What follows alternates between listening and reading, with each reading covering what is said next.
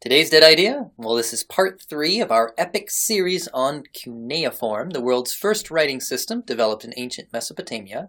And today, we're continuing our role-playing game to give you a maximally immersive experience. And today, we're taking you back to ancient Mari. Mari is a land in the northwest Fertile Crescent region from which a vast store of cuneiform letters have been recovered, giving us a particularly vivid picture of life there. That's what we're talking about today on Dead Ideas.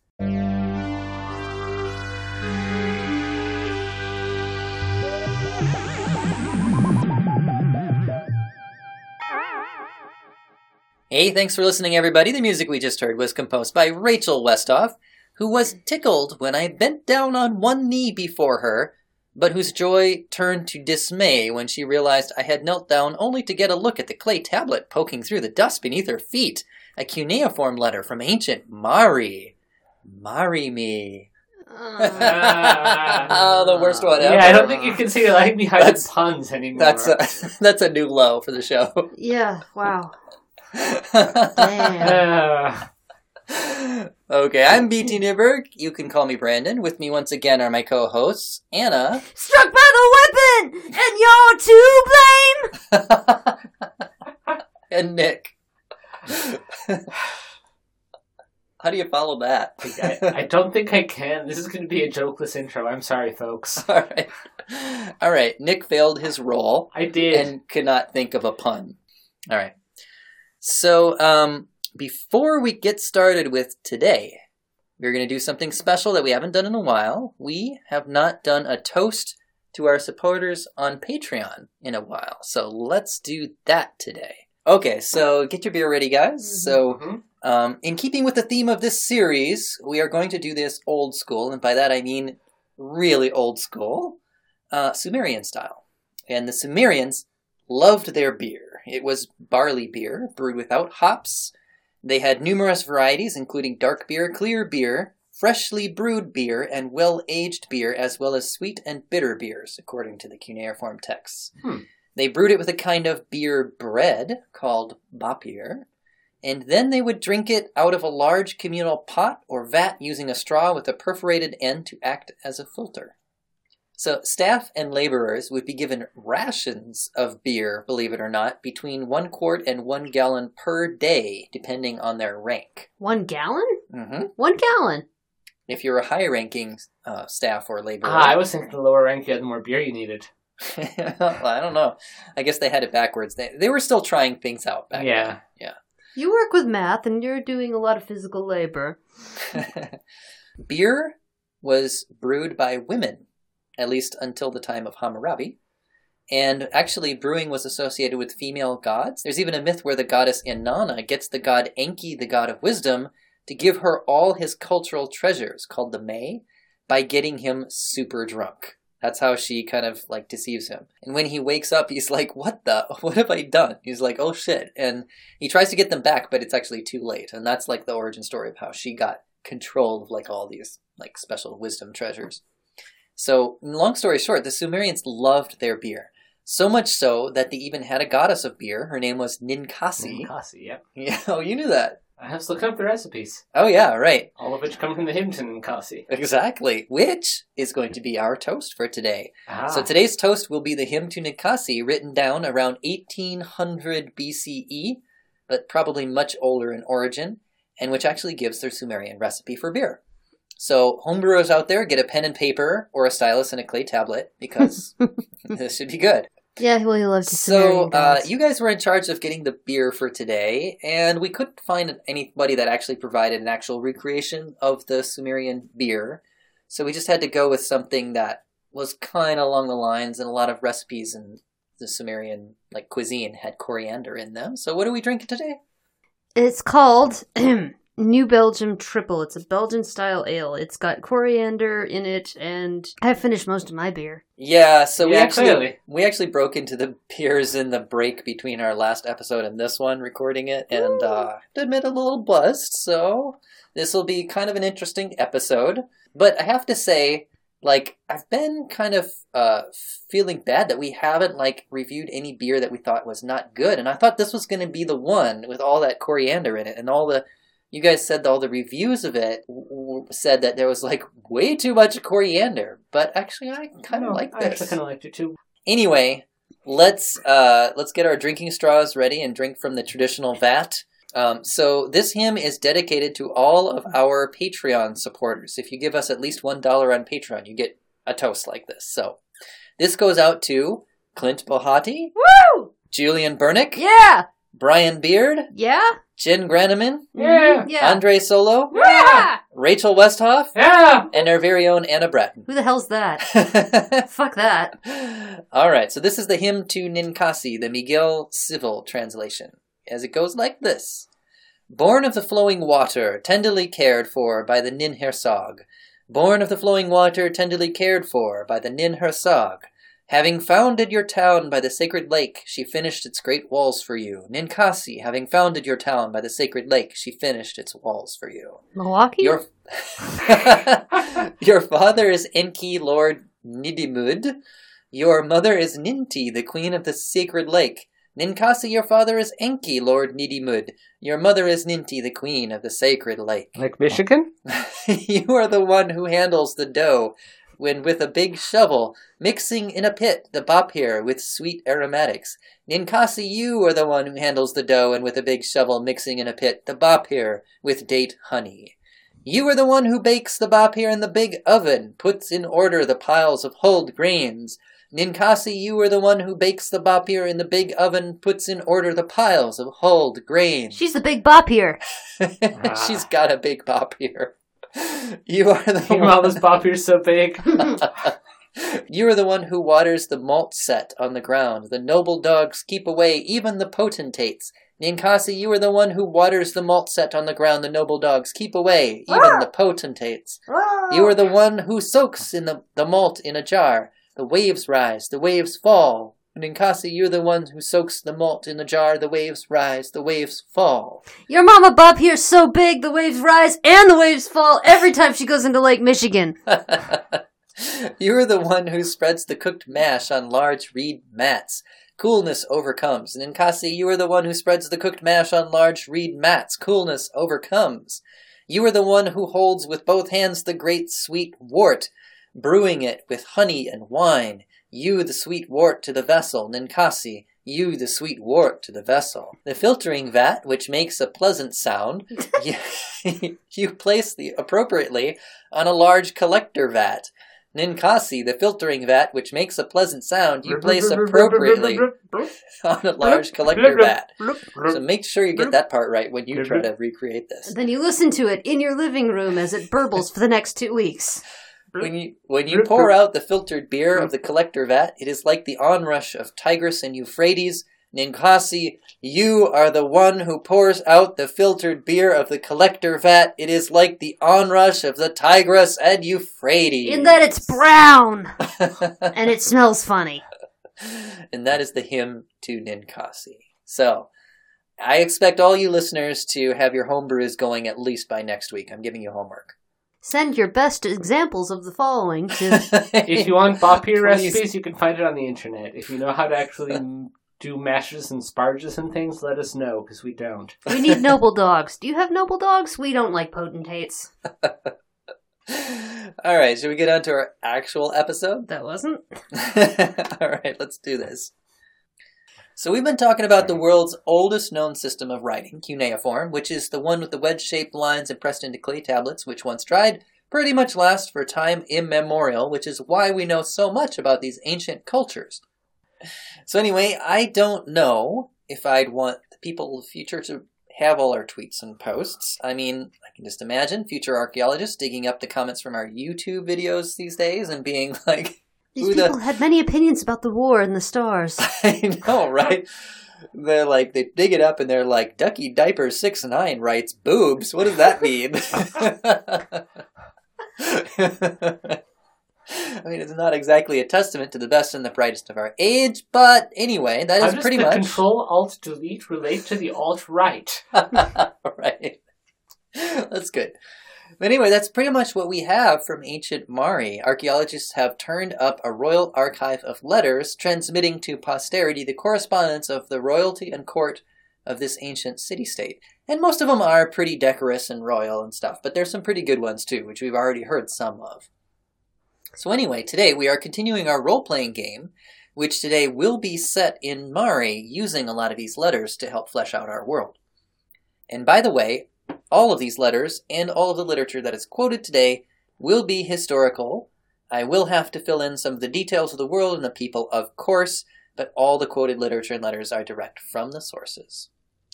Okay, so, a little recap. Mari is located on the Euphrates River in modern-day Syria, close to the border with Iraq, which you can see on the custom-generated map created by our in-house cartographer Adam McKithern at www.deadideas.net.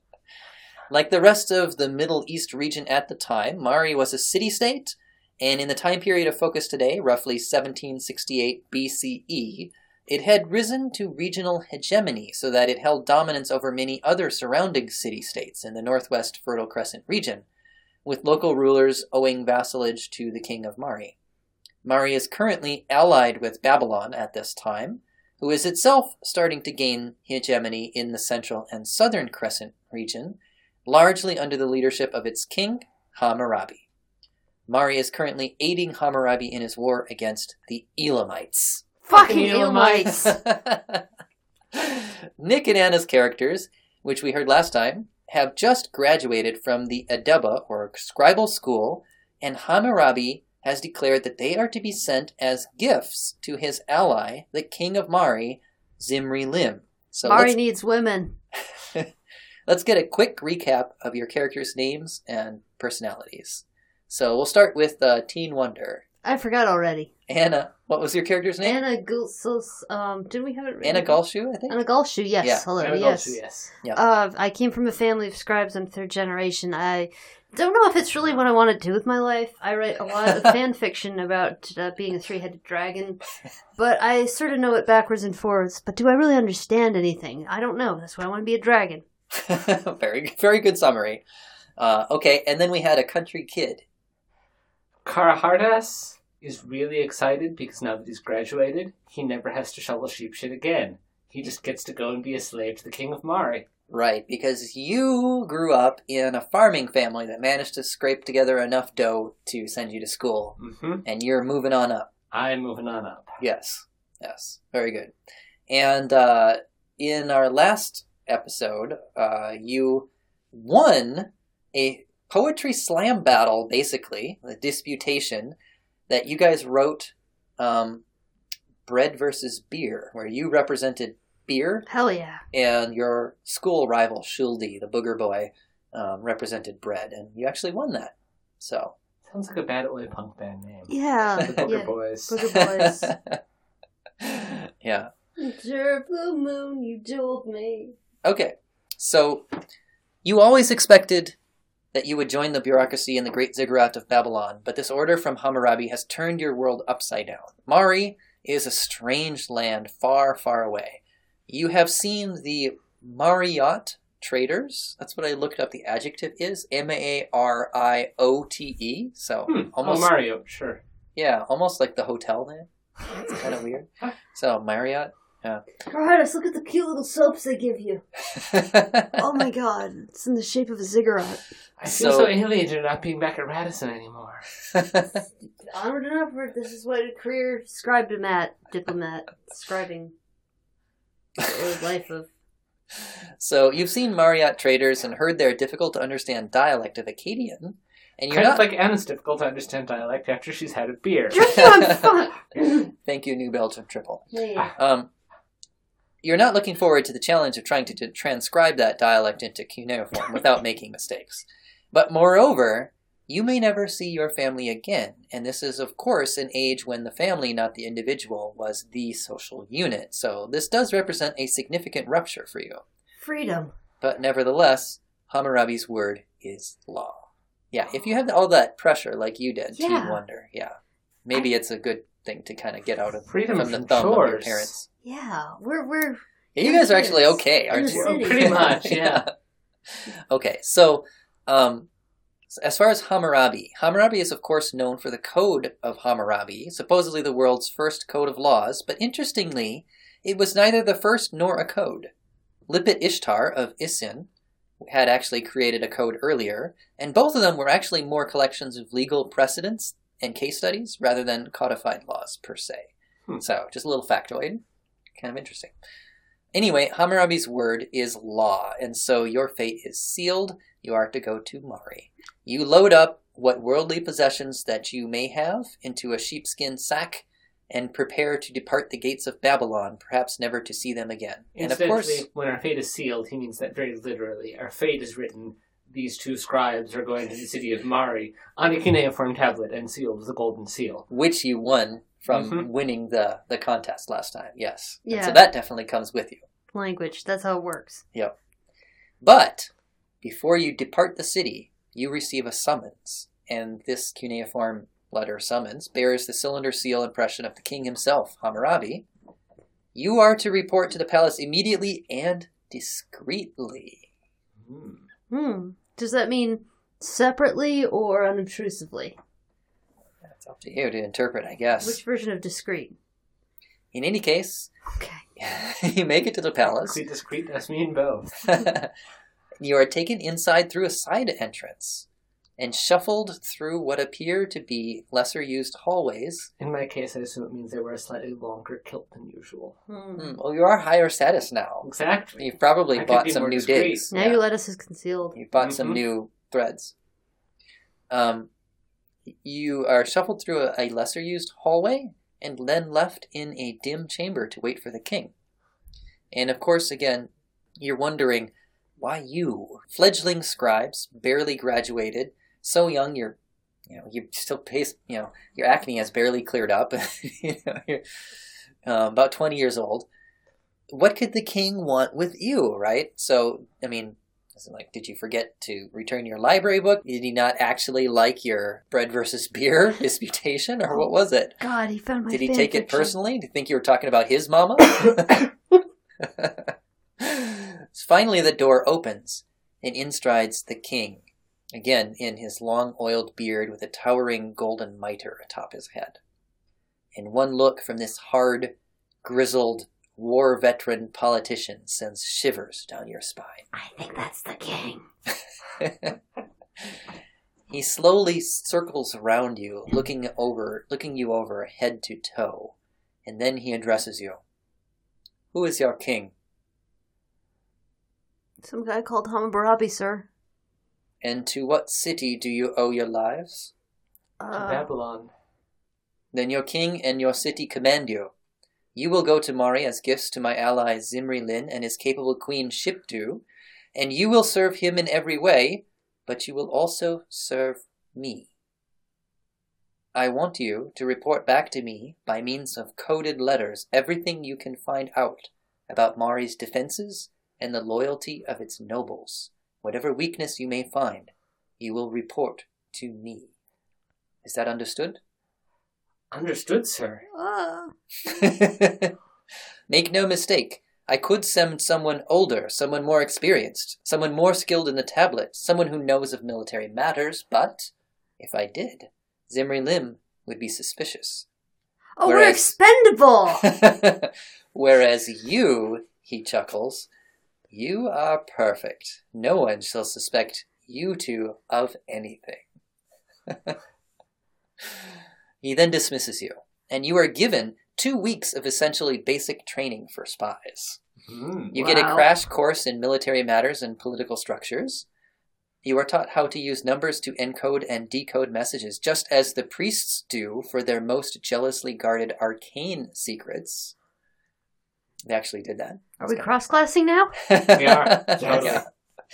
Finally, you are each given a bronze dagger and taught to use it, how to conceal it in your garb, how to defend yourself with it, and how to sneak up behind someone and stealthily dispatch them to the gray mists of the netherworld. Yeah. You get the full 9 yards. Sounds like it. It's just like my fan fiction. No. And then you set off to Mari. The journey spans roughly 150 miles or 240 kilometers and takes about 2 weeks by cart or by foot, following the Euphrates northwest farther than you've ever gone before over lands you have never seen but have only heard about. And finally, you reach the city of Mari. It is a river city, much like Babylon, but its outer wall, ringing around the city, surprisingly forms nearly a perfect circle, bisected by a human-dug canal which connects the city to the nearby river. And as you pass inside the gates, you find the streets also laid out in strangely neat geometric lines. Dear boss, there is a moat. And you figure that this must be because, as you heard in your training, Mari is actually an intentionally founded city rather than something that just organically grew up from like fishing villages and stuff over time. Mm-hmm. It was actually like they came there and was like, this would be a great place to trade. Let's build a city here. So they laid it out kind of like Phoenix, Arizona or something, where it's all like a grid and stuff like that. Yeah. The little prompt button said, this would be a great place to start a new city. Press S if... Right. Or B. Exactly. That's the Civ advisor. Yep. Okay. So this gives you a little bit of a strange feeling, which is kind of like a little too neat. It's almost like a recreation city or like a amusement park or like a Disneyland or something. And then passing through the streets, you hear all around you that strange Marriott dialect. Imagine, I mean, it's kind of like imagining, you can imagine finding yourself in Cajun country or something and trying to like wrestle with that kind of an accent all around you all of a sudden. That's what it's like for your characters. And you're overwhelmed by the oddities of the place that are not so different from back home, but just enough to kind of unsettle you, you know? And the fashions here are a bit peculiar. I'm going to show you a picture, actually, of a Marriott woman. Okay, so what does it look like? Freedom. Looks like an owl with a really large top hat. It looks like a top hat or like a Mad Hatter hat or something. Something really, just really huge, like almost Alice in Wonder-like. It looks something trippy, like it would be on the side of like one of those really bad beer brews that come out of like... Listeners, you can see this at our website. We'll definitely put it up. So this headdress is called a polos, and I think, again, that's a Greek word, not the actual Mesopotamian word, but it looks something like a large Mad Hatter hat, and that's kind of the fashion currently for women. Meanwhile, the city's patron deity is not Marduk like you're used to in Babylon, but a relatively unfamiliar god called Mer, and perhaps most disturbingly of all, you find that the head of the local pantheon is a half-fish, half-man creature called Dagon. Oh my god. Yeah. This is what I wanted. And Dagon's priests wear a peculiar fish costume spanning their whole body. Oh, scales. And listeners, you can see a picture of that because I actually drew a portrait of listener Adam Berry as a Dagon. They're covered priest, in scales. It's so hot. Oh my god, they're dragon men. Ah.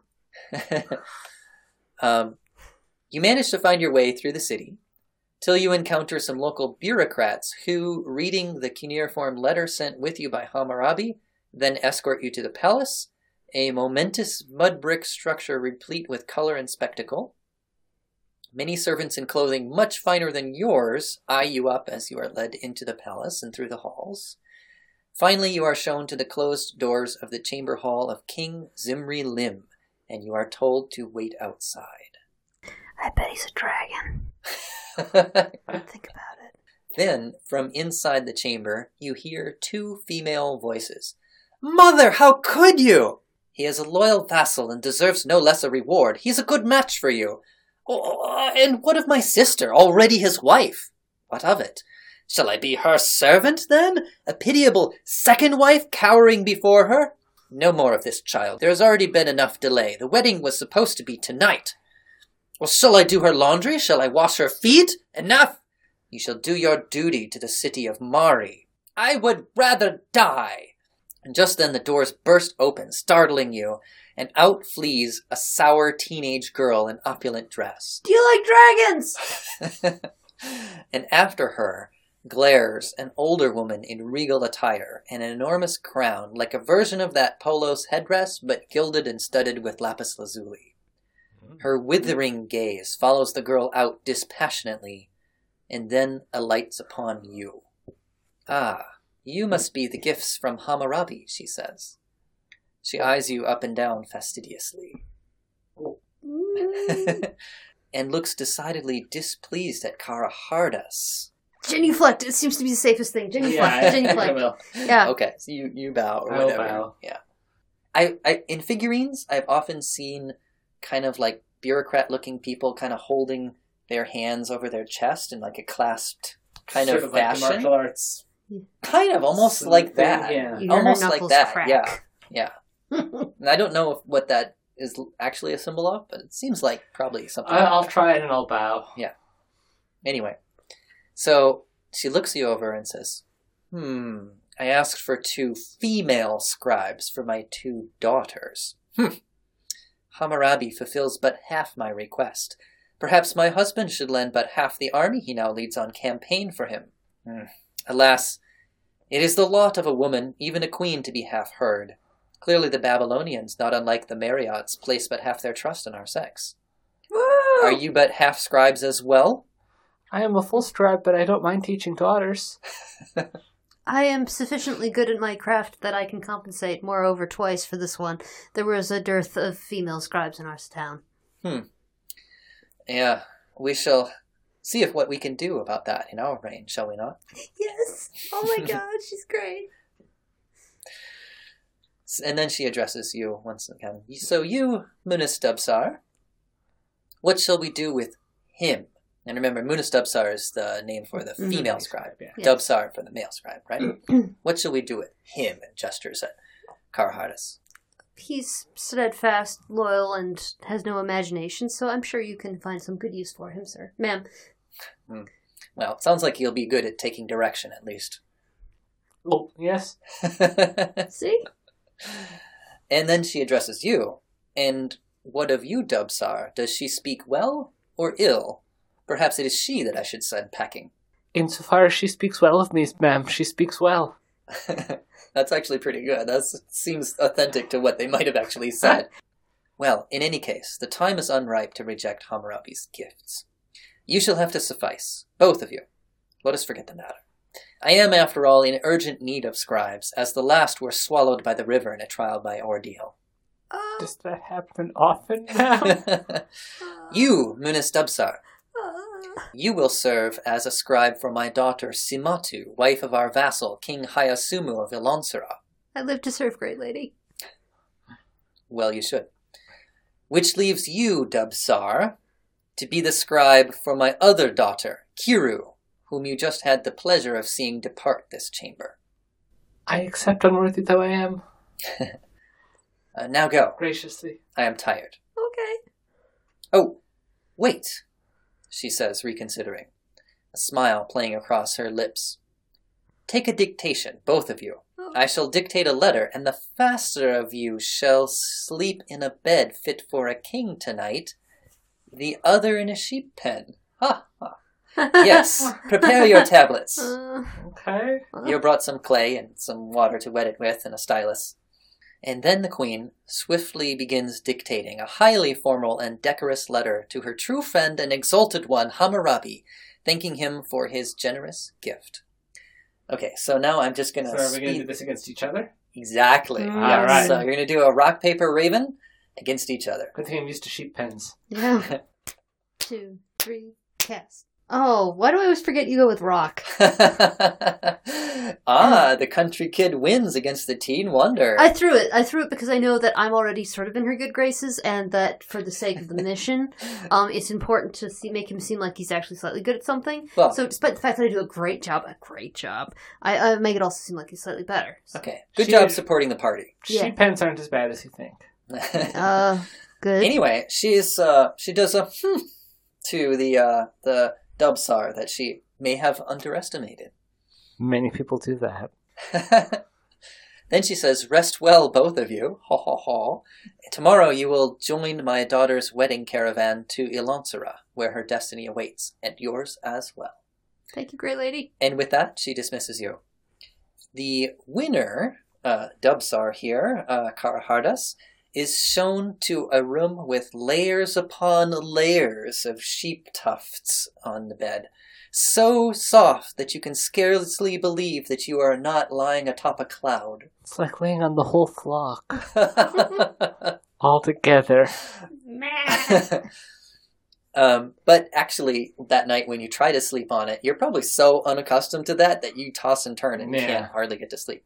But it's nice. Meanwhile, the loser, Armuna Stubsar, Anna Gulshu, you sleep in the hard dirt and excrement of a sheep pen. This is what I wanted!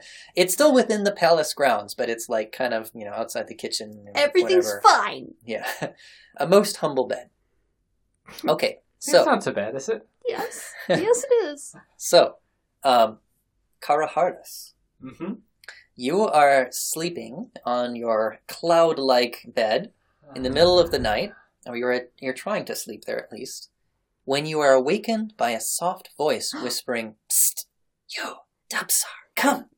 You're gonna get seduced! All right, I will come. All right. You open the door. I like that.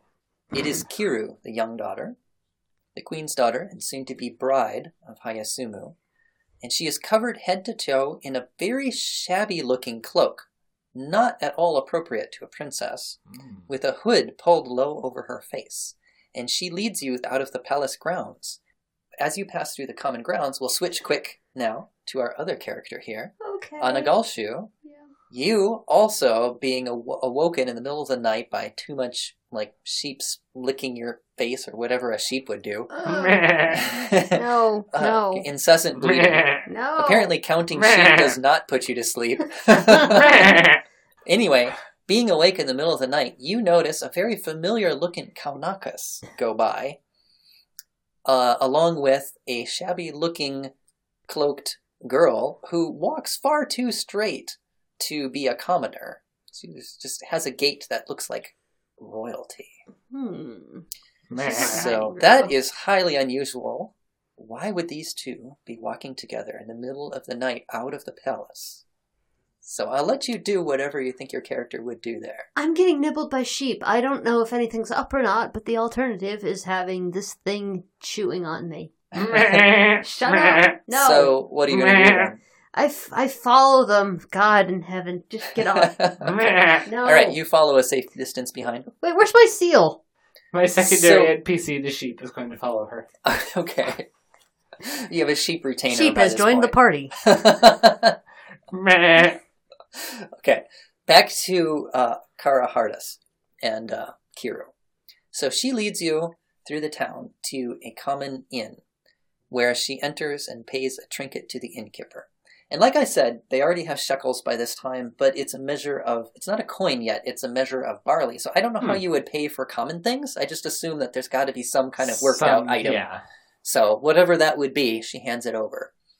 And then the innkeeper shows you to a shadowy and private room and closes the door. And she says, "Now we can talk alone. Dubsar, I need you to help me. I am to be married tomorrow. He already has a wife, my very own sister. But she has not yet borne him a child. Therefore, she will see me with my fertile womb as a threat and will try to get rid of me." And she draws her thumb across her neck like a dagger across the throat. "My only hope is to conceive a child so that Hayasumu, our husband, will be pleased and will protect me from her. But I must do so quickly, immediately, and with certainty.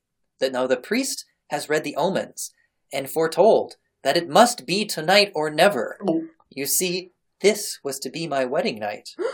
And perhaps, in a way, it still may be. Therefore, I implore you, Dubsar, help me. Oh! Show me the stylus, and I will show you the clay." Oh. What do you do? I'm taking notes for my fan fiction from the window. Just keep going. Make it look natural. Tis stylist. Okay, I'm keep putting that in there. I don't want to pull a Joseph here. I can't interpret dreams. Just don't pull an Onan. We're fine. God. Are you sure we were not followed here, my lady? I did not notice anyone, did you? Did I? Let's find out. All right. So you're not the sneaky thievy guy, so No. you just neither disadvantage Straight. nor advantage, All right. okay? So if we tie, that means we go again, Okay. all right? Rock, paper, raven, shoot. So you won. So you did notice. Does that mean they actually noticed that it was... You saw that she was following, yes. Okay. And considering that she's kind of covered in the filth of a sheep pen Meh! and followed by a sheep, Yeah, what? you can definitely tell, even in the darkness, who that probably is. I'm standing on the sheep to get to the window. Don't tell her hair looks amazing. You're going to Cyrano de Bergerac this one? Alright. Princess, your hair looks amazing. Oh, well, why, thank you. Tell her she looks as amazing and radiant as a platinum dragon. You look amazing and radiant, like a divine creature. Ah, like a dagon? Dragon! God damn it! Yes, like the most beautiful of silvery fish. Oh god, what have I gotten myself into? That's what you're gonna do. So, when it comes down to it, do you go through with it or not? I'll probably be killed either way, so sure, I'm 20. Spoken like a true 20-year-old. Guys, slow down, I need to get notes. Very well. All right, so the next morning, the caravan departs with blustery trumpets for Ilansura. Kiru God, is... I hope there aren't Babylonian distinguishing features when the kid's born. Hey, this is a dark-haired kid. That was the Sumerians who called Sumerians. themselves Oh, the right. black-headed people. Yeah. Although- The Babylonians were Semitic, Yeah. much like the Mariites. I was told to raise my family stock however I could, so... Kiru is carried on a litter and covered in a full-body veil. Professional mourners wail in grief for her departure from the city. Both of those details I'm inferring from later culture. Mm-hmm. Actually, it was very difficult to find actual wedding customs. We'll get into that a little bit later. Anyway, a dozen attendants and another dozen foot soldiers, along with yourselves, travel out of the gates of Mari and begin down the road. The stones in the path molest your feet and the sun beats down, but having seen what you saw yesterday, it is the least of your worries for both of you. Why is the sheep still here? Now, as an aside, the actual location of Ilansura is as of yet unknown so far to archaeology, but it was likely somewhere in the relative vicinity of Mari, if the king of it is a vassal of the king of Mari. So, Ilansura is smaller than Mari, but similar in custom, and when you arrive, you are shown to your respective quarters and not invited to the wedding. Apparently, it is for nobility and high-status officials alone. Why does the Not sheep get to go? No, the sheep doesn't get to go. However, you do hear that it was a fitting spectacle. Do I get to include this in the letter to Hammurabi? I'm just asking, man. Like I said, it was How? it was hard to Huh. find actual details of wedding customs, surprisingly. We just haven't found those tablets yet, apparently. But we do know that the main phases of going through a marriage kind of negotiation and the whole process starts with engagement and marriage contract, which is what it's all about, as in almost all cultures throughout history except for our current one. It was about business Mm-hmm. and family alliances. Negotiated by nuns. Mm-hmm. I don't know. See, I haven't done enough reading about the business nuns to know if they're actually business nuns yet, Yeah. but that's something to come. We're definitely going to talk about them later, in a later episode. Anyway, after the engagement and marriage contract, there would be the payment of the families of the bride and groom to each other, the dowry and the bride price. Mm-hmm. So it goes both ways in this culture. Then there is a ceremony or feast. After that comes the bride moving to her father-in-law's home. And finally, there is the consummation of the marriage, with the bride expected to be a virgin on her wedding night and to become pregnant quickly thereafter. Hmm. In any case, you soon settle into your new roles as scribes for the two princesses. Hayasumu is deferent to Simatu in accordance with her status as first wife, but he is positively doting upon Kiru, and everyone sees it. You can just hear the grinding of Simatu's teeth, but there's nothing that she can do about it for now. The hell she can't. Older sisters can always ruin the younger sister's life. For Well, once. you just wait. After a few weeks, Hayasumu is ordered to go to Mari to raise and train fresh troops to reinforce Zimri Lim in Hammurabi's war against the Elamites. Fucking Elamites. Fucking Elamites. And this leaves Simatu and Kiru alone to rule the roost. And things get, shall we say, awkward. That's not deep. Munastubsar Sorry. calls Simatu to Anagalshu. Yes, great lady who's beloved of everyone. Hmm. And awesome and has great hair. Thank you. You noticed. She calls you from the courtyard, and she says, "Come quickly and bring a stylus, the sharpest stylus you have." Ooh, okay. You find your mistress, Sumatu, in the courtyard garden. She is a tall, lithe woman. Is that how you say it? Lithe or I think lithe? so. I'm never sure. Listen. Listen is good. Yeah. Did she just ask you to bring a Delta? No, it's sharp. God. Okay, sorry. Man. She is a tall, lithe woman with black hair and coal-lined eyes and reeking of unguents. Ooh.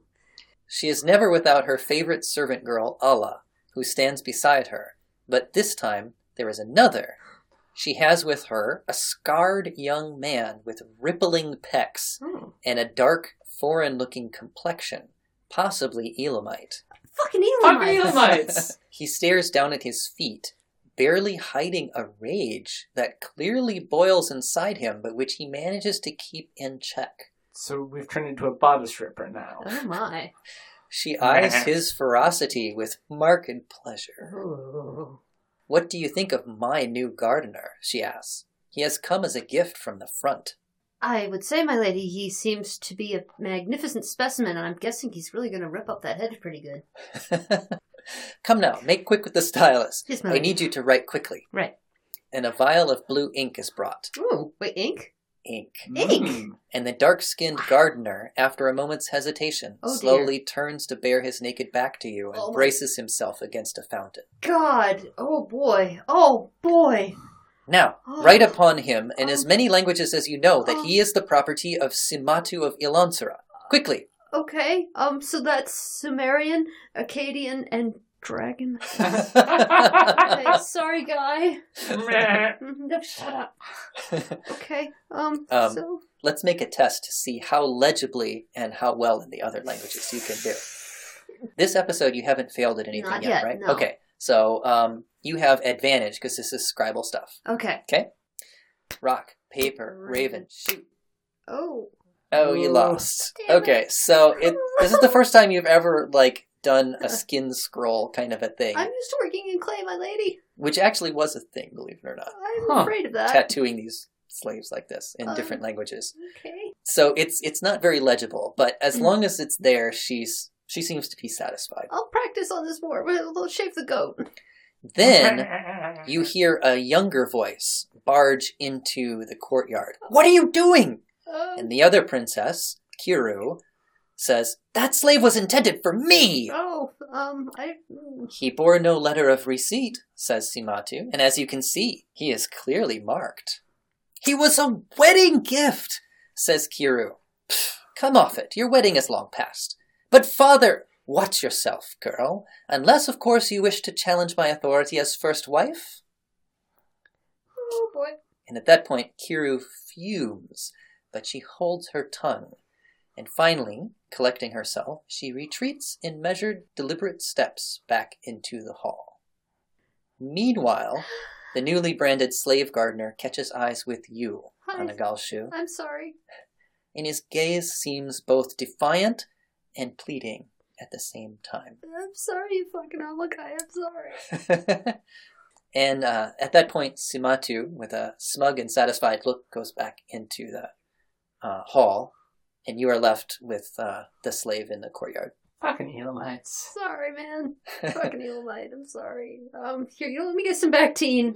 We got some dung or something. He says, in a very, very thick accent, this is clearly, Akkadian is not his native language, and Elamite is unrelated. It's not even a Semitic tongue. He says, "It is not your fault. I know. You were following orders. I don't intend to be here long." Oh, well, don't kill yourself, man. I mean, I just finished. Oh, on your back. I'm sorry, dude. And then, with that, he walks over to like a servant's area where he's going to collect his tools for now. Are we having a moment? Is there anything that you want to say to him? I'm really good at drawing. I'm better at drawing. If you need a dragon tattoo, I'm pretty good at that. I've got a lot of... I can do them all styles. The ones with the 4 legs, the ones that look like lions, the ones that have, like, extra wings. I can draw dragons kissing each other pretty good. He probably understands like a quarter of that, but somehow you manage to put a smile on his face. And he says, "What is your name?" Anagalshu. He says, "I am Atamaita." Nice to meet you. I'm my fucking Elamite. Nice to meet you. Sorry about gouging your back out. Sorry. If it's any consolation, it'll probably fade pretty soon. Is there a tattoo removal place here somewhere? Yeah. We call it the sun. Over on Central and Lowry. There's a big Garuda in the window. Yeah. Sorry. So, Sorry. Karahardis. Yes. The next day, Kiru comes to you and points out the gardener through the window down into the courtyard, who is tending the courtyard now. And she says to you, "My father captured him in war," she says. "I am also in a war after a manner. He has fallen into enemy hands. You will help me liberate him." I don't know that I'm into that, madam. "Take a dictation," she says. "A letter to my father, Zimri Lim." Very well. So you get your clay and get your stylus ready. And she gives you the dictation. This one's an actual letter. Okay. She says, to Zimri Lim, of course, "You have written me more than once about news of my trip to you, but my husband does not give me leave for the journey. For your information, today I myself have sent you his reply to my request, the request to go and see your father. My husband Hayasumu said to me, 'If both you and I go together, to whom shall we leave the care of the city? Until I myself come back here from Mari, stay there.' And this is what my husband Hayasumu told me." So he's in Mari training troops. At least that's what I've invented for his purpose. Right. But for some reason he's in Mari in real history. So he's like, "No, you can't go visit your father." She continues, "Now, when Hayasumu returns here to the land of Idamaris," which I guess is another word for Ilansara? I don't know. "My father should convey through him a chariot and a recliner so that I can come to my lord and father and offer sacrifices to the gods of my father so that I may prosper there. I am all set to go to you. Another matter, I am sending along to you Allah," which, as you recall, was... What's the other? Yeah, the Oh my other's God. favorite servant. Yes. Allah is also a name for some sort of Romanian snake dragon. Oh my god. Sorry. "The star, my father and lord, should pay careful attention to her report. You must not reveal this matter to anyone. My father and lord should set me on a queen's throne. Act to avoid hurting my feelings. It is upon you alone that I depend."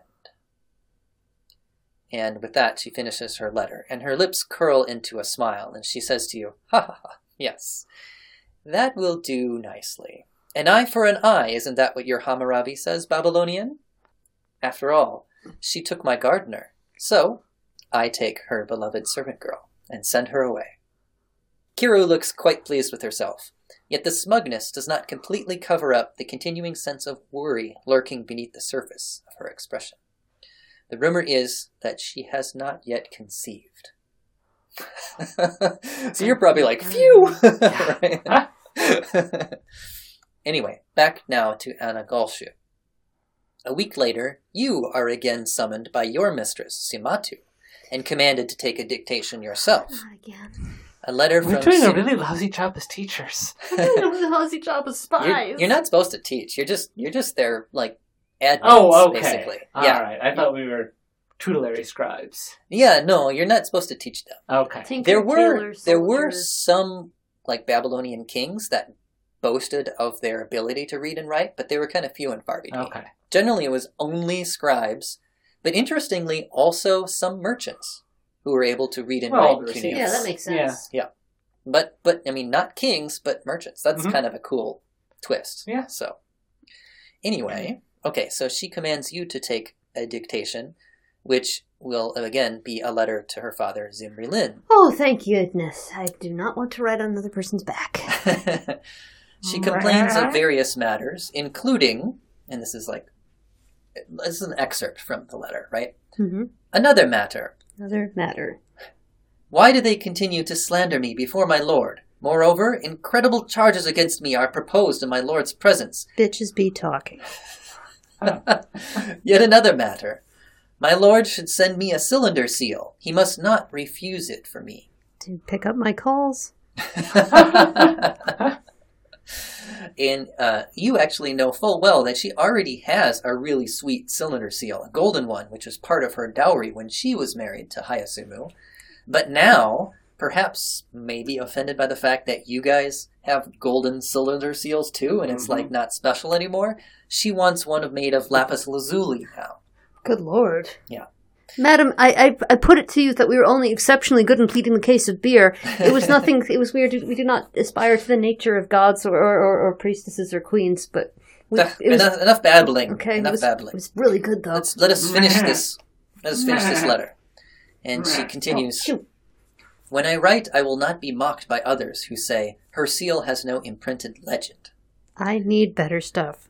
And you gather that the legend she refers to is something that would be on her cylinder seal, which marks her as a queen. Three-headed dragon. Which, your character doesn't know this, but you know, Karahata knows that, Kiru was asking me to be named this status of queen. Right. She's asking me to be named this status of queen. There's clearly, some kind of, rivalry game going on here about this, right?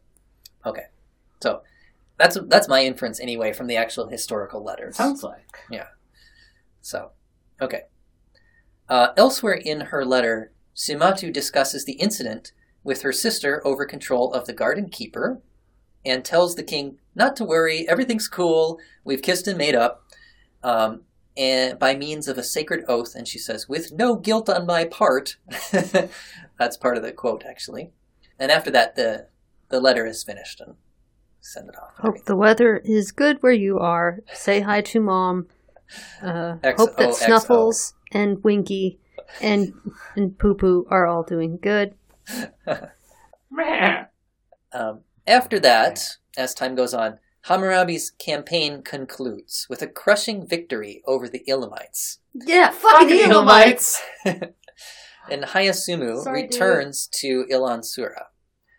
With this, court life carries on, and you try to keep your head down while enduring the drudgery, all the while making your secret reports back to Hammurabi. Bitches are crazy. Please let us come home. You have no shortage of things to report, as the intrigue at court is quite intense. I had to write on a dude's back. More goes on than you manage to gain privy to, but you get glimpses through the letters you are called to transcribe, such as we just heard. Mm-hmm. Another example, Nick. So Karahardas is asked by Kiro to take another dictation, again to her father Zimri Lin, in which she says, Yarim Dagan, which is actually going to be the deliverer of this message, the messenger, can tell you about my situation. My lord should pay attention to him. Another matter. I swear it by my lord and by myself. He, meaning Hayasumu, killed Dimri Hamu. They say a lion killed him and 2 women as well. My lord should listen to this matter and send me an answer to my letter. A lion and 2 women. So that sounds like the cover story. That's what I'm gathering. But she thinks it was him. So I don't know what that intrigue was, but there's something going on at court, right? The women held him down and the lion did the job. Yeah, I'm just trying to picture how this cover story works. Then something occurs that dramatically changes the balance of power between the 2 sisters. Oh, boy. Sumatu, the first wife, conceives. And 9 months later, she gives birth. Anagalshu is asked to take a dictation, one line of which is, I give birth to twins, a boy and a girl. My lord should be pleased. Double the fun! Please welcome. What are their names? I don't know. Okay. Shower, we need booties, diapers. Lots of diapers. Lots of diapers. One of those really nice little double-backed baby bumpers things. Strollers. A really nice stroller for twins, yes. yeah. Collide. Everything in twos. Cute matching outfits. Mhm. Yeah. Lapis, Onesies that... lapis lazuli seals for both of them. Yeah, we get some like Ann Getty's pictures of them in little Dagon costumes. Yeah. In lettuce patches. Oh my Yeah, god, yes!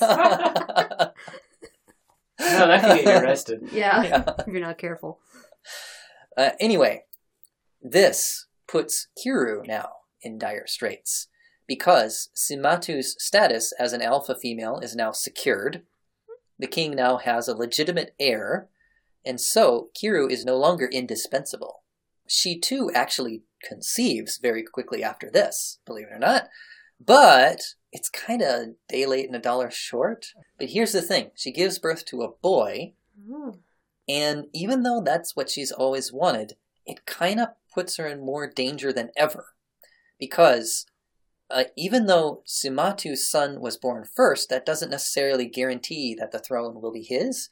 I don't think that primogeniture was developed in this cult until much later. Is it more or less things where whichever kid kills the other one first? Well, Gilded cage, inferring from later Middle Eastern cultures, Well, I yeah, think it so. says Yeah. Enjoy your all time Byzantine or Ottoman style. in the Yeah. harem. You're probably gonna go nuts. Yeah. Or have them cut off. So, that means that anything could happen to the child, leaving only the other to inherit the power, and pity should an accident happen, you know? But what about the girl heir? What about her? If the other two bump off, I guess. Meh. So, the God, two sons how are old are basically you destined to be Right. rivals at this point, which Right. means that their mothers are now more rivals than ever. It also gives the rest of the court a cause around which to focus their intrigue. And the hotter the tension grows, the more tight-lipped those at court become, until you start to suspect that fantastic secrets are being kept. So a conspiracy seems like it might be brewing. Meanwhile, you get word from Babylon. You hear that, bread? Brewing, not baking. No Yeah. one bakes a conspiracy. Oh, snap. Meanwhile, you get word from Babylon that Hammurabi is on the warpath once again. Fucking Yeah. Elamites. No, actually, the Elamites were taken down a notch. Woo! Yeah. This time, it's against the southern Mesopotamian city of Larsa, and the pretext is that Larsa failed to sufficiently aid Hammurabi in this war against the Elamites. Fucking Elamites. But by now, you've basically witnessed enough, like, kind of duplicitousness and other kind of, like, hidden agendas and stuff at court that you kind of suspect this might be a cover story for an attempt to extend influence over the southern region. So, in other words, both abroad and at home, tensions are simmering. And then, Anagalshu, one day, you hear a rumor that your mistress, Simatu, has dispatched a messenger with a letter to Elam. Fucking Elamites. Fucking Elamites. Strangely, you were not called to transcribe this letter. Oh, boy. Join up with Team Kiru. We're not on teams. We're serving Babylon. She made me make t-shirts. Yeah, she made you do other things. That same day, another rumor flies through the palace staff like a wildfire. Word is that Hayasumu asked Kiru to come with him on a short journey, but Kiru refused, perhaps maybe suspecting that some kind of plot from, this conspiracy, something her sister has brewing. And upon her refusal, Hayasumu then said, "If you do not come with me, I will kill you with a bronze dagger and then go." That's an actual quote. Not long after catching wind of this, Karahardas, you receive an order from Simatu that you are to be reassigned to the archival library in Mari, and you are hereby forbidden to serve Kiru any longer. You get to go to the library? But we've always served together, sort of. And can you put some of my work in there? Just, the better stuff, not the early Wait, stuff. Simatu is the older sister? Yeah. Oh. Why is she giving me orders? She doesn't give me orders. Well, she's still the authoritative first wife in the that's household. true. Yeah. So as you are packing your things, Kiru appears in your quarters, clearly distraught. She falls before you, Uh-oh. supplicating you and grasping you by the knees, and Hang on. says, Hang on, gotta write this down. "Dubsar, Karahardas," which she's never called you by your actual name before. Oh my god, this is great. I'm using this for my notes. "How long have you served me? I have always treated you well, have I not? Now, serve me once more in my time of need. So hot! You must take a letter immediately. Oh. Do you do it? Yeah. Okay. You've just been forbidden to, but you do it? Yeah. Okay. All right, very good. So you prepare your tablet. Mm-hmm. And the letter, she dictates a letter. This is again to her father, Zimri Lin. And part of it writes, "In a fancy house, I am held until death, as you already know. I am now sending the hair from my skull and the tatters that are torn from my body, handing them to the care of the carrier of this letter." Well, okay, wow. I thought I was writing gory stuff. And a note in the book I read said that the hair and tatters are probably for use in a ritual for taking omens through extispicy. And that's the divination by entrails one. I think it's the same as haruspexy. Yeah. And I would assume that this would be to verify the truth of what she's saying, as against the word of her sister. That's my inference. So maybe they need part of her actual Sure. body in order to do the ritual. Wow. She continues in the letter. "Then he arose, Hayasumu, to say in my presence, 'Are you posted here as a resident commissioner? Since I plan to have you killed, he should come, your star,'" meaning her father, because that's what she calls him, "and take you back." She, meaning Simatu, took away my remaining servants, saying, "My lord has decided it. My lord should send me just one reliable advisor, but from among his trustworthy servants, so that I might be fetched back promptly." Then she arose, Simatu, and she said in my presence, "My star," meaning the father again, "may do what he wishes to me, for I mean to do what I wish to you." Isn't that a good line? Yes, indeed. That's from the actual letter. "If my lord plans to leave me here rather than fetch me, I will surely die and not survive." And that is the end of her letter. Finally, at the end of that day, an announcement is made. Kiru has been accused of adultery. Accurate. She is to be tried by plunge into the river. A trial by ordeal in which the river, itself considered divine, adjudicates guilt or innocence. Emerging successfully means innocence, while being swept away indicates guilt. Kiru... I will have to have the trial reassigned to the really sluggish season. Kiru is currently under house arrest in the palace awaiting her trial. Currently? Sorry. Nice. Now, at this point, I have to make a little confession. My historian's conscience compels me to confess that although there actually was a trial at this time during Hayasumu's reign, it was kind of boring. It was like a land dispute between Hayasumu and some guy. But, so here I'm kind of making it more interesting by making it Kiru's trial. So that is some poetic license. But nevertheless. All right. Let's take it home. So trial by ordeal, which may seem to us today like a completely irrational way to decide, the fate of somebody or to administer justice. We got reality television. Yeah, right. From the perspective of the Mesopotamians, remember, in their view, everything that happens in nature is the writing of the gods. Just as your writing on the tablet is the writing of man, events that happen in nature is the writing of the gods and their messages to us. So, if, somebody drowns in a river or doesn't, that makes sense within their worldview of this is what the gods are telling us, So that's kind of how I make sense of it, at least. Why do the gods want the stupid sheep following us everywhere? Nor is a trial by ordeal invoked lightly. For actually, if you accuse somebody and it goes to trial by ordeal and then they fail, you could be killed or suffer the same punishment that they would. Right. So there's consequences for levying that kind of accusation. There's consequences usually. Although I've seen at least one or two where they aren't killed. And this one where Hayasumu, the actual one with Hayasumu, he's not killed. But so not always, but it could be definitely dangerous to accuse someone. So it's relatively rare. So do I have time to make it to Mari and have the king send someone back before the trial takes place, or is this just it? Do you send any word to Hammurabi? Do we do anything about this? Or is this just sort of, are we just sort of like... I don't know that he'd care. I know, well, I mean, it would be interesting, though, because he has the inside scoop now on what's going on in the kingdom. Yeah. Adjacent to Mari. I'm assuming we're keeping him updated. Okay, just wondering. So anyway, trials by ordeal are, of course, held at a river, but it's actually not just any river or any place along the river.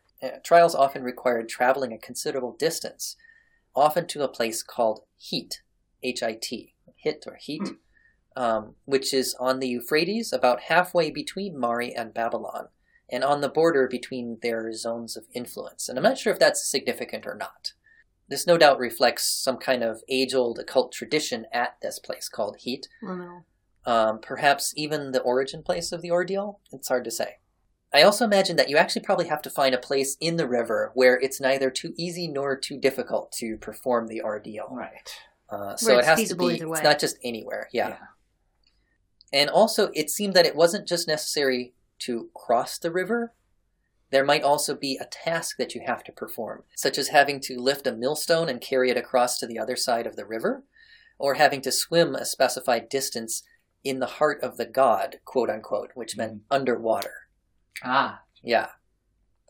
So, finally, much as in a modern court trial, where you do not defend yourself personally but appoint a representative, we would do a lawyer, in this case as well, you might have a champion plunge into the river for you. And carry your millstone for you. And Yes, and all of that. Okay. And even a whole team of champions may do so. And that, I gather, is kind of like a best of 7 kind of idea, Okay. you know?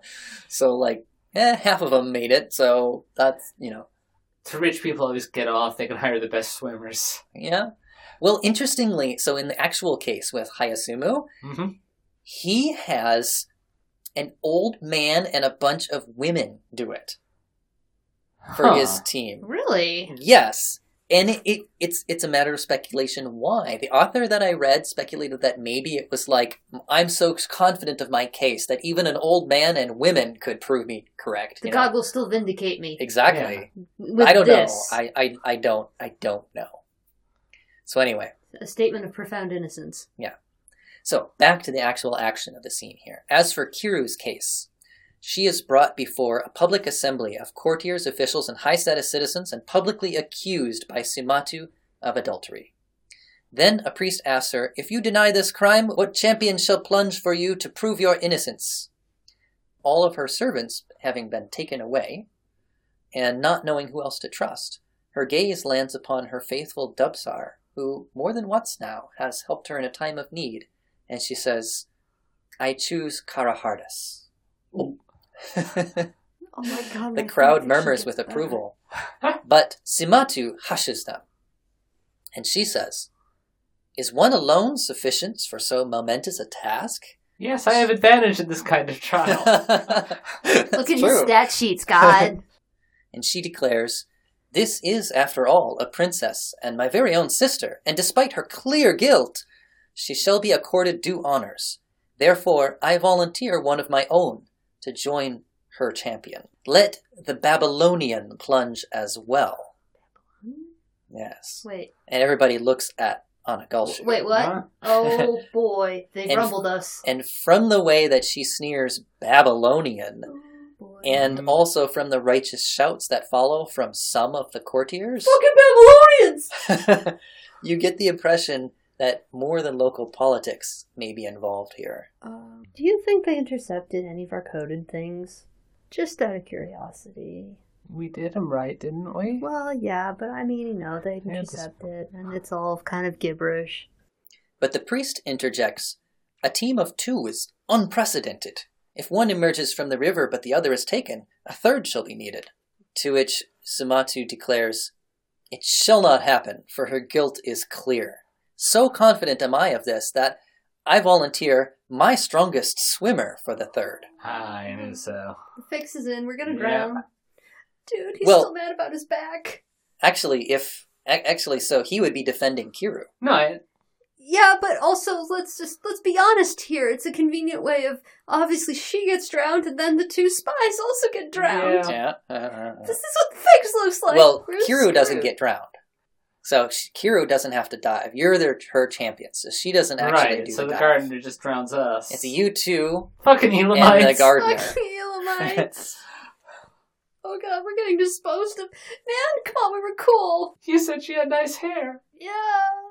God. And she further adds, I volunteer this champion in the event of a tie, and moreover, when my accusation is vindicated, I shall free the Elamite. And the way she says Elamite, in contrast to the way she said Babylonian, you get the impression that politics is going a slightly different way than it used to be. Fucking Elamites. The crowd resounds with awestruck cheers at this. Meanwhile, Kiru stands stoically, refusing to betray her consternation before the public. The next day, a great procession sets out for the site of the ordeal, Don't worry, I'm a good swimmer. the town of Hit on the Euphrates. Normally, it would take almost a week on foot, but the entire procession has provided carts and asses to speed it along. Maybe to get it done quickly before Hammurabi can come save her? The hit is in. Anything? All right. It is. That's Alright, it. let's write some last-minute letters to Or- Hammurabi letting him know what happened. Okay. Or before Zimri Lim can come and save her, maybe? Maybe some to both. Yeah. Good. I hope you're doing well. The weather's nice here. We're going to be drowned ritually. Yeah, it turns out the wife is actually guilty of adultery, but Babylonians seem to be not looked upon with favor in this court, and they're courting fucking Elamites. You might Kahadras want to come and put a stop to this, oh Kind great king. boned this lady, but it was a while ago. I don't know if is the kid yours? He smells a bit, but he's 2, so I mean that's par for the course. All right, I'm so, going to tell my mom he's mine. so in other words, that's nice. you inform Hammurabi of the Yes. the Elamite persuasion here. Yes. Yeah, okay. We served you faithfully. Please remember this when it comes to disseminating my written works. Tell my mom that potentially, if he winds up being able to shank his brother, the future king of Ilansura is part of our lineage. Also, nice. copyright, And that all our rights dirt reserved. farmers have arrived. Very nice. The jig is up, the news is out, they finally found them. The renegade. Nice. You managed to... Is that Styx? Yeah. He managed to work in a Styx reference. The rivers Props, seem topical. yes. Very good. Oh, that's even better.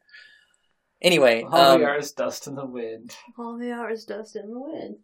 Kiru is transported inside an ornate litter That's in accord... Kansas. Yeah, I know, but we can tell the difference. Whoa! Oh my god, we're gonna get letters. Kiru is transported inside an ornate litter in accord with the status of a princess, but you can clearly see that the doors of it are locked against any attempt at escape. Meanwhile, each of you are attended by an armed guard, with 3 armed guards on Atamaitu, to ensure the sincerity of your commitment to the princess's respective cause. Finally, you reach Hit. Kiru is shown to a specially prepared ritual tent where she holds vigil through the night, uttering ritual formulae and having water poured over her hands. The next morning, in the cold light of dawn, all gather at the river's edge. And Kira's hands are really wrinkly. Right, the water looks cold. She's got too. raisin hands. Yep. A great throng of locals gather to witness the gory spectacle. Gory? Yeah, it did. Watery spectacle? Foamy spectacle? Foamy is A better. foamy spectacle. I didn't know we were going to bleed. Those rocks do look kind of sharp. Oh, yeah. An earthen platform has been raised up, Meh. and Kiru is perched atop it. In ceremonious decorum, speeches stating exactly what she is accused of, adultery with an unnamed stranger while engaged to be married just before her wedding night, and multiple times after, and also sorcery and treason, just for good measure. They throw it all in. Kiru, of course, denies all these accusations. Then it is time for the champions to prove her guilt or innocence. The current of the river is strong this morning, and your task is to swim underwater at least 100 cubits, which I looked up is roughly equal to 50 yards, or kind of like 50 meters. Do I have to wear my diaphanous robe thing, or do I have like a battle bikini? It's up to you. Made out of clay. Oh, boy. All right. So, shall we go ahead and do our test? Can I check what our fucking Elamite's doing? Is he just sort of looking at us in an Well, appraising? he's the third, so you guys are going So if we first. both succeed, he doesn't go at all. Okay. So we Yeah. don't all have to go at once, and he's not necessarily dragging us into the water to kill No, us. I was relieved to hear that. I Thank don't God. think he's doing that. Okay. Yeah. Well, we'll see. Yeah, you don't all go at once. You go Okay. one at a time. You gotta do good, All Carlos. right. You Yeah. gotta do You good. go first. What? The presiding priest says that the champion chosen by Kiru shall swim Very first. All right. So Alright. you are a country kid, Mm-hmm. so due to your background, you have advantage because you're tough. Yes. Right. Okay, so that means that on a tie, you win. Mm-hmm. All right, are you ready? I am ready. Rock, paper, raven, shoot. You win. Yeah!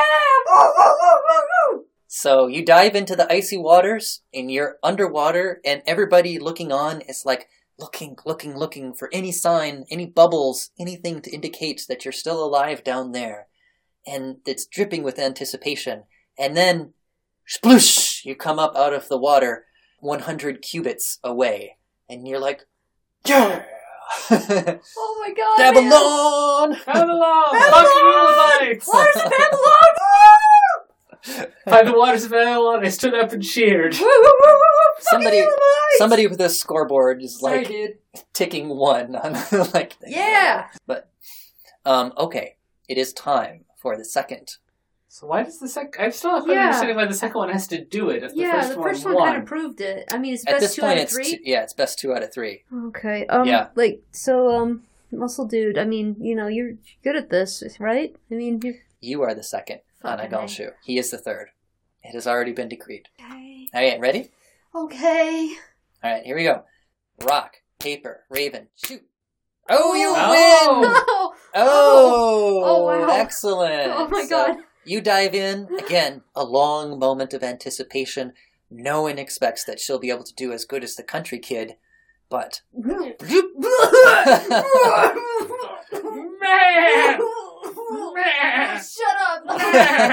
Oh my god, dragons are fake! I hate dragons! Fuck dragons! Oh my god. Did you meet Dagon down there? Yeah, he's a dick! I thought that's Oh! what you wanted. No, it's not what I wanted! Wait. So you emerge, Dagon- and with that, Kiru is vindicated. And everybody cheers. And Sumatu is like, no, this can't be happening. Oh god. And you catch eyes with the Elamite slave again, the gardener, Mm-hmm. who of course is like, yeah, he's giving you the Yeah. thumbs up. Yeah, because now he's free. Yeah? She declared it in front of everybody. Yeah. So Do this for you fucking Elamite! Kiru is vindicated. She is released. And according to her wishes, she demands a divorce from Hayasumu. And I'm not sure that a woman can just ask for a divorce, but she convinces, with the influence that she holds, she convinces the males, who would probably be the ones deciding how things go, to actually grant her a divorce from Hayasumu. Wait. He So, threatened to kill me with the bronze dagger. Exactly. I think this is grounds. I think this is... And he doesn't want to go to therapy, so... Yeah. No, seriously though, wait. So everybody gets what they want. She doesn't have to be married to him, and she gets to go back to safety. Her kid's no longer in the line of succession. The evil sister basically gets her thing. Everything's fine. Well, so Sumatu does get to be now just the Primary queen. primary, but she's suffered a great dishonor by being proved a liar, basically, That's a good with point. the That's what I was accusation. thinking. Lost of And, face. and that would be a huge loss of face. So anyway, to bring this episode to a close, in actual history, shortly after the trial, Murray supports several northern cities who rebel against Hammurabi while he is tied up in the south. Mhm. Hammurabi eventually subdues Larsa in the south and then turns and crushes the northern cities and Mari as well, establishing dominance over the entire Fertile Crescent region, and that's what establishes the First Babylonian Empire. We helped! So, Kira, I'm pretty sure the Hammurabi's on the up and up. You might want to cut your losses with your dad, and you can come with me to Babylon if you want. He's got a It's great like, well, beard. We have shared some good moments. I remember a particular Commoner's Tavern. Anyway. Yeah, that was kind of terrifying, but Can we take the Elamite with us? Sure. I He's bet he free. knows how to- He's free to do as he likes now. Fucking Elamites. Yeah, come on, man. You're cool. We'll take the sheep. We'll all go back together. It'll be like, We'll rent an apartment. yeah, rents are pretty good over there. Anyway, after Hammurabi's death, the empire would disintegrate rapidly, unfortunately, having no naturally defensible borders and thus being prone to attack from all sides. However, Babylon would continue to be a powerful player in Mesopotamia for ages to come. And that is where we shall conclude our role-playing game for this epic series. Stay tuned for the sequel, The Neo-Babylonian Empire. Exactly. Fucking Neo-Elamites. By way of historical note, again, like I said, all the letters were 100% accurate to how they are in the cuneiform texts, to the best of, how I get them in the English translation. And some details, of course, I did have to interpret creatively. For example, Allah is mentioned in the letters, but without explanation as to who she is. So I made her Somatu's favorite servant girl to be used as a pawn between the sisters. Archaeologists are still looking for the three-headed dragon fanfiction, but they're pretty convinced it's out there. I destroyed it all. Yeah. Also, the gardener is mentioned in the letters, but again without description, so I decided to make him an Elamite slave and gave him the name, etc. I did do, like I said, a tiny bit of shoehorning there, since actually tattooing of slaves, according to the author I read, actually only happened in the first millennium BCE, whereas in this one we were in the second millennium BCE, but pretty close, and too cold to pass up, right? Yeah. And then, of course, I changed the actual case that was being tried, so to make it about Kiro. But other than that, everything was as accurate as I could make it. If you want to read more about this, you can find all the references at our website, www.deadideas.net, along with maps, pics, and more. Next, we'll be back with something different. I'm not sure exactly which topic that we're going to dive into next, but we've got a lot on the docket, including food, beer, sex, erotic poetry. All of that is coming up. Thursday night. With dragons. And we are going to have a grand finale mashup episode for this epic series. We've already obtained the soundtrack for it, even. I will keep all of that a secret for now, just to tease you, but let me say, it's going to be good. And dear listener, if you have faith that we are going to deliver on these promises for the rest of this series, faith enough that you would plunge into the river for us, well, we'll make it a whole lot easier for you. Why not just support the show? You can help us keep this great content coming and get your portrait drawn as well by contributing at www.patreon.com/deadideaspod. All right, that's it for today. Nick and Anna, thank you for being on the show once again. Meh. Meh. We'll see you next week, everybody. I'm VT Newberg, and this is Dead Ideas. Fucking Elamites. I almost closed with that, but...